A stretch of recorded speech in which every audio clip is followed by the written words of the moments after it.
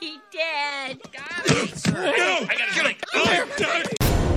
Next on Rugby Wrap-Up was the match in Washington, D.C. between the Eagles and the All Blacks. Good, bad, or ugly? Tony Riddell, Eagle number 168, and Rugby United New York executive Rick Stolizzo answer the question. Rugby Wrap-Up brought to you in part by Box for Grow, the future of cannabis farming. We box you in to increase your yield and profit. The Pig and Whistle, the world's best rugby pub, and Lean and Limber, stretching your way to a healthier lifestyle. Hey, everybody, and welcome back to Rugby Wrap-Up. Matt McCarthy in New York City. Thank you for joining us once again, and I am joined by Mr. Tony Riddell, Eagle number 168, I believe, for Team USA, and Mr. Rick Stolizzo, who is not just a beaming All Blacks fan from New Zealand, but he also has a stake here in the United States as the CEO/president of Rugby United New York. Rick, or do I have that wrong?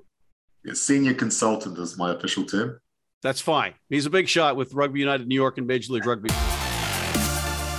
Tony, I had the pleasure of watching the match basically next to you and knew better than to poke the bear and basically left you alone because it looked like your head was going to explode. And I just wanted you to tell some of the people why, because I know you're not exactly thrilled with what happened. Yeah, well, it's not necessarily that. I think we all go into these games with a modest degree of anticipation. Not certainly not to win a game like this, but to front up and to show and to gain some respect in the rugby world community. And that's certainly, I think generations before, that's kind of the way we played for it. Just really, really battled for, global recognition in whatever way. And in matches like this, you had to take advantage of that occasion. You get so few of them. And for me, Saturday was just the culmination of, just sort of the nadir of the complete slap in the face, which I think we're all looking at. If we look at it realistically, we've got to look at it realistically. We're just not there in numbers. We're not there athletically. We're not there in coaching. We're not there in refereeing. And really our trends are not particularly great at this particular time. We're going to talk about the MLR a little later, which I think is just an absolute godsend to the American rugby community, and obviously very supportive. But on the day on Saturday, it was just a slap on the face. The All Blacks were athletically superior to us, 1 through 15. And for an American team to be just look like that athletically, speed, power. So, just looking at the opening kickoff, one phase, All Blacks score. There were several tries that were scored that looked like the All Blacks were in a training run playing against a defensive side that was playing 50% speed, which is the way we used to train. And that's kind of the way it looked like this particular track meet. And I don't think we should get down and all bummed out about any individuals, about any coaching, about any whatever, but just recognize the fact that this is a nadir for American rugby. Our selects, our junior selects, lost to Brazil, 33-20 down in Brazil, to a Brazilian junior team. That's bordering on the point of disgraceful. Losing to Uruguay the way we did is bordering on the point of disgraceful. And I think it's not looking at the players or the teams or the coaching at this particular time. It's all the things that have led up to this time for us to be slapped in the face like we did this weekend. And that might be the only optimistic thing to take away from the weekend, the fact that if we're going to bid for a Rugby World Cup in 2031, the kids that are going to ideally play in that World Cup are now ages 15 to 18. So that would tell me that we want to put every single resource we can into growing and developing the high school games. So this match, in my opinion, on the field, a total disaster. Off the field, a total disaster. We made less than $200,000 net. The All Blacks made 1.3 mil, and the promoters made 7 figures as well. Let me ask this question, and I'm going to let Rick answer it first. Sure. Should this match have been played? Rick? Look, I think absolutely it should have been played. I think, in 10 years' time, we'll look back to that game and go, thank goodness that game happened, because we were able to sort of go, right, we've got some work-ons here. And Matt, you're always giving me a hard time after every game for being miserable. But that's a national characteristic of the Kiwi, is that we are constantly looking about how we can get better rather than patting ourselves on the back about how good we are. And even the All Blacks after that game, they're talking about what they could have done better. And if you look at some of the stats, one of the things I thought was really interesting is the number of turnovers was quite close. So the All Blacks were quite willing to make mistakes. You know, the number of passes that went along the ground that then got scooped up, because they just had an attitude of, and again, I mean, I'd say probably at the guess, probably 70% of their tries were started from a starter move inside their own 22. It was just a fearlessness and an attitude, as well as the athleticism and the skill set. Gosh, Rick, you know, it's interesting, you know, the different, here we are, you know, both invested in USA Rugby in whatever sense we are. And you watch that game from the perspective of the All Blacks.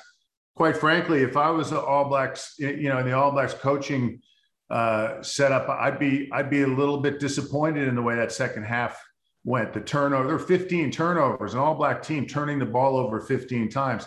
Doesn't happen that often. And so, you know, to be quite realistic, I think the score actually was very kind to the United States. The All Blacks could have put up 4 or 5 more tries with a little bit of lack of razzle dazzle there in the second half. But and I also think this was not a second team. You know, if we've all watched the Rugby Championship, all of these players have featured, and certainly different levels of interjection into the team. Obviously, guys like Whitelock and Kane hadn't played in a number of weeks, and they're going to come out like half running mountain lions. You know, so and they did. And New Zealand played well, but they didn't play great. And I think I don't think the New Zealand setup would be happy with the way the run of play went, because it certainly is not going to prepare them to play Wales this weekend in front of 60,000. You know, singing Welshmen. We get to play Uruguay, and now we're going to get to play Chile, and, you know, we get to play Brazil. The opportunities to play the likes of a New Zealand are, you know, there have been 4 U.S. teams that have played this team. 60 players have kicked off against New Zealand in United States rugby history. And so it's a unique opportunity, just like any opportunity in a World Cup against a tier 1 nation when they're at their full throttle. So this was a unique opportunity, completely wasted by the United States, in my opinion, on and off the field. I was just really disappointed in our mentality, the way we looked, our body language on the field, our body language walking on the field. Whoever's going to take the leadership role here, whatever that means, needs to make some aggressive changes. So, Tony, where is your beef? Where does it lie in terms of this match? The match. You're saying it should have been played, and I don't have a beef. I absolutely think the match should be played. Anytime an American rugby team gets to play the All Blacks, are you kidding? We should absolutely jump on any opportunity to do that. A test window, regardless of test window, because everybody is making that. And Rick, you and I talked about this off camera. It's like it wouldn't have made that big of a difference. Our guys just didn't show up. In addition to the fact we were playing the All Blacks, our guys just did not show up. Watch the first 28 seconds. Watch the timidity in the first 28 seconds. We were absolutely not prepared to play that game. I just don't know. We just blew an opportunity. That's all. We just blew an enormous Let me interject there for a second, because you did mention the 60-odd players that did have the pleasure or the honor of kicking off against the All Blacks. It's been since 1913, and it took us 108 years and 3.5 matches to finally score our first try, and that came in the form of a relentless Nate Augsburger. But what preparation did we have going into the match? That's my question. I mean, we obviously have been struggling, and we've been playing sporadically. Or not at all.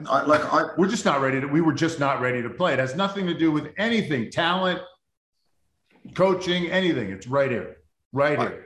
Like Matt, I mean, you had plenty of preparation. You had like 2 tests against Canada and 2 against Uruguay, so the team had time together. I think the speed of the players, the speed of the thought, the speed of the ball, they're quite different when you've been playing Canada and Uruguay, and then you go and absolutely. You play the speed of the game. The speed of the game is the one defining difference, and no question, absolutely right. And I did speak to a number of the players later on after the match, and they were perfectly frank about how that initial speed just dazzled them, and they didn't know whether to. I'm talking about some of the backs. They didn't know whether to come up or retreat, and that that comes with experience, I guess, because I'm saying the All Blacks are coming off of playing against Argentina, and they're coming off the Rugby Championship. Then they're coming off the Bledisloe. We're coming off of Canada and Uruguay.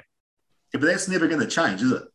There are a few things you can control, right? We can't control our experience. We can't control a number of things, but we can control our physicality.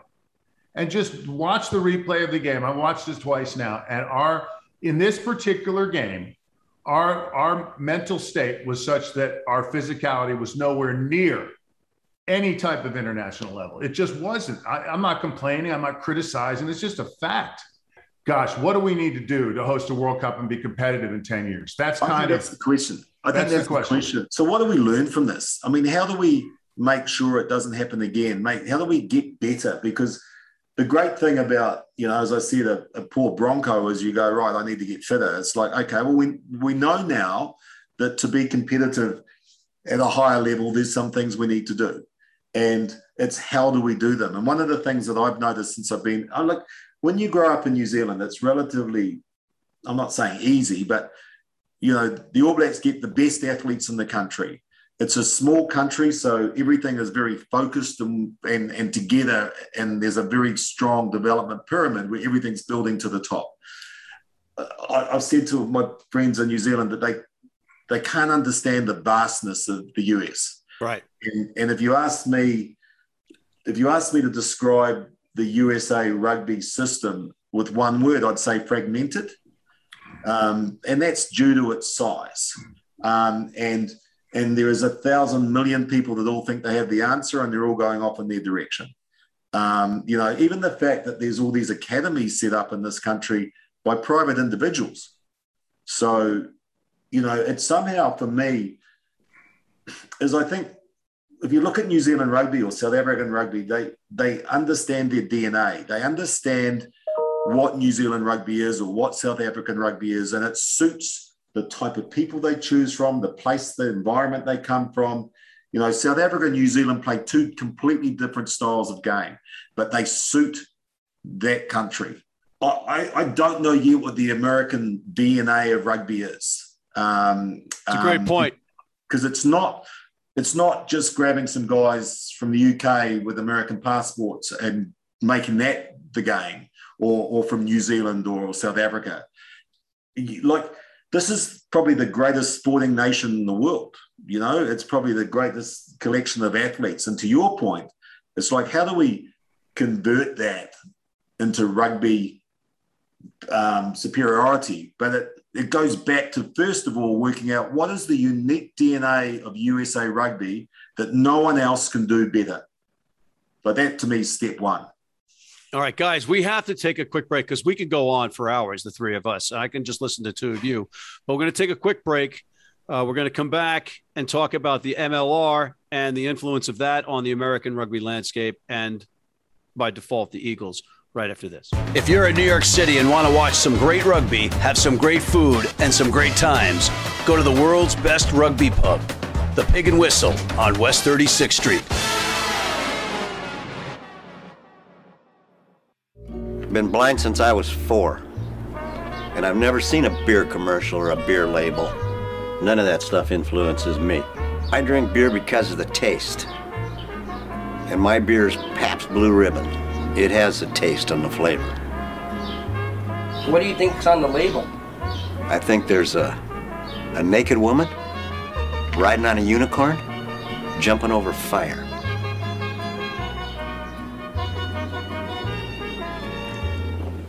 Oh, that's good beer.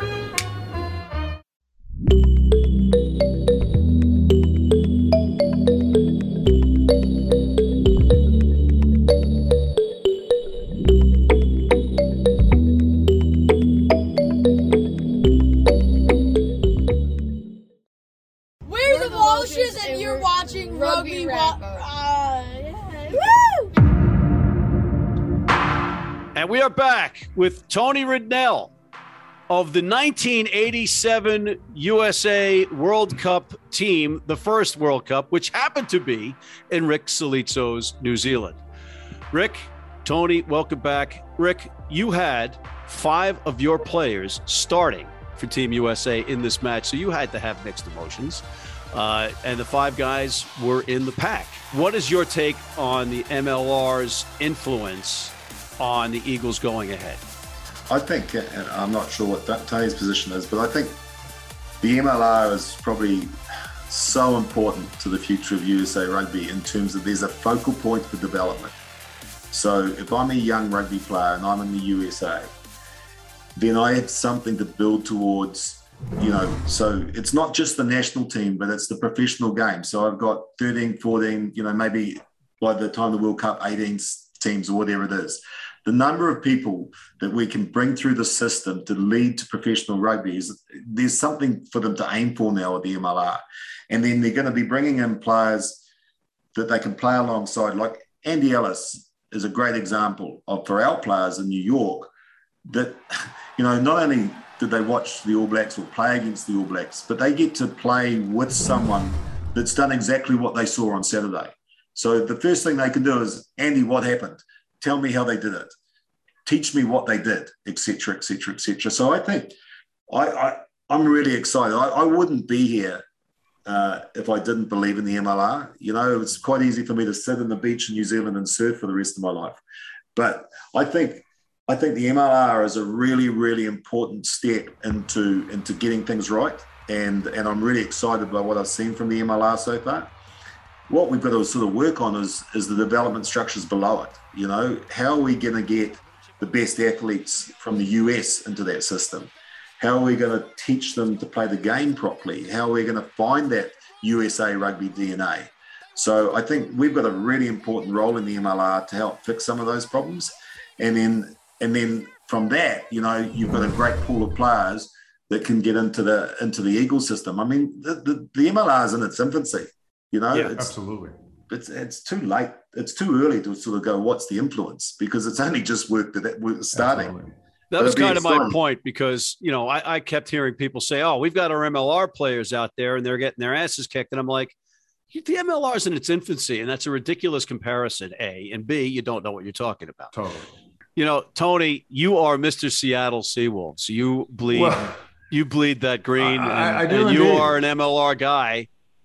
I'm getting a kayak made in Seawolves blue and green. I'm very, very excited about it coming about in about a month.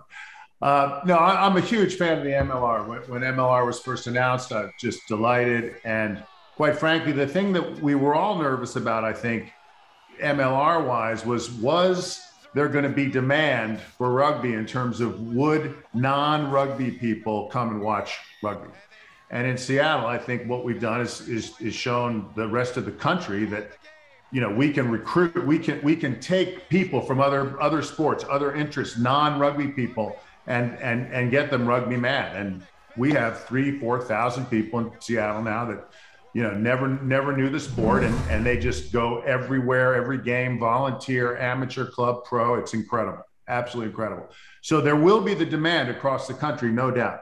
So for me, that was the one question was, could it be commercially viable from butts in seats standpoint? The answer is absolutely yes, it can. And I want to say something that I'm sure will be very controversial. But for me, the standard of rugby in the MLR across the board has actually decreased in the last couple of years, sheerly because of the science behind it, the numbers. If you have 7 teams of 30 players, in the first year, you got 210 players. Now you've got 13 teams coming in. You're going to have 390 players. That's a delta of 150 players that there just isn't the quality of rugby player in the United States at this time to fill 150 slots.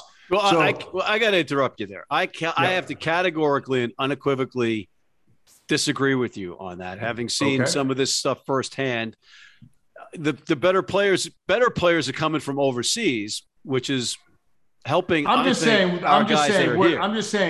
there will be a time where the quality of play in the MLR will explode.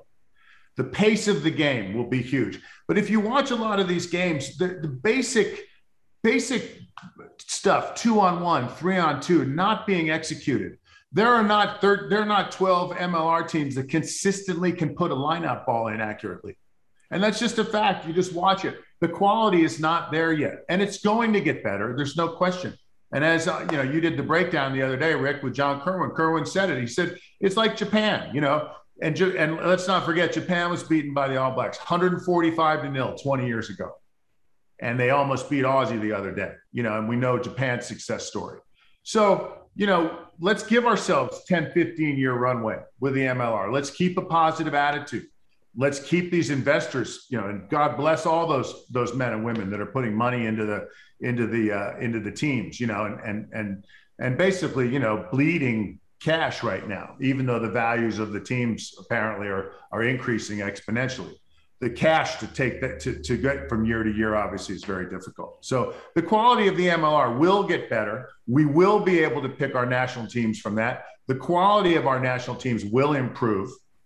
But I think to make that massive move within a 10-year window, I think we've got to look underneath the hood, as Rick suggested. Where are we going to get those top quality athletes, those high school, college players that have a little bit of rugby acumen, so that when their Division I football days are over, they know a little bit about rugby and can pick up a ball and come and play for the national team a couple, 3 years later. So the guy that was playing at centre, you've signed him, haven't you? Yeah.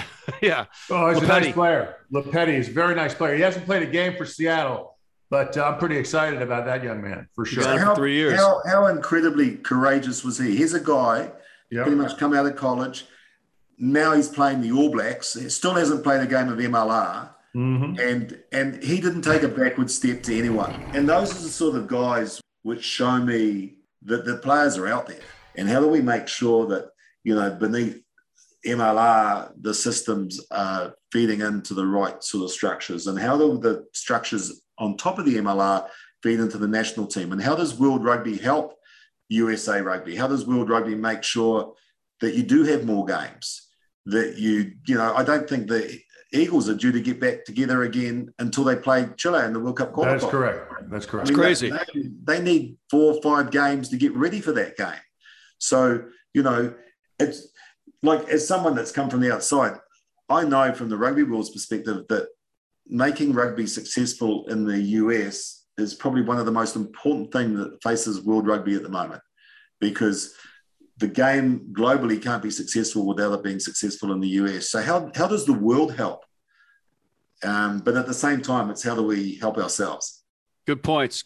Gentlemen, we are out of time. I want to thank you for your time and your passion and your continued interest in the American rugby landscape. Mr. Rick Solizzo of Rugby United New York, and Mr. Tony Riddell, Mr. Eagle, and Mr. Seawolf. Thank you, gentlemen. Thanks. Cheers, guys. Thanks, Tony. Thanks, Matt. On behalf of these gentlemen, I'm Matt McCarthy for Rugby Wrap-Up in New York. We'll see you later. Check out our other segments, including our new all-inclusive college rugby wrap-up, our interview with Kevin Flynn, co-founder of the XV Series, and upcoming United Rugby Championship shows.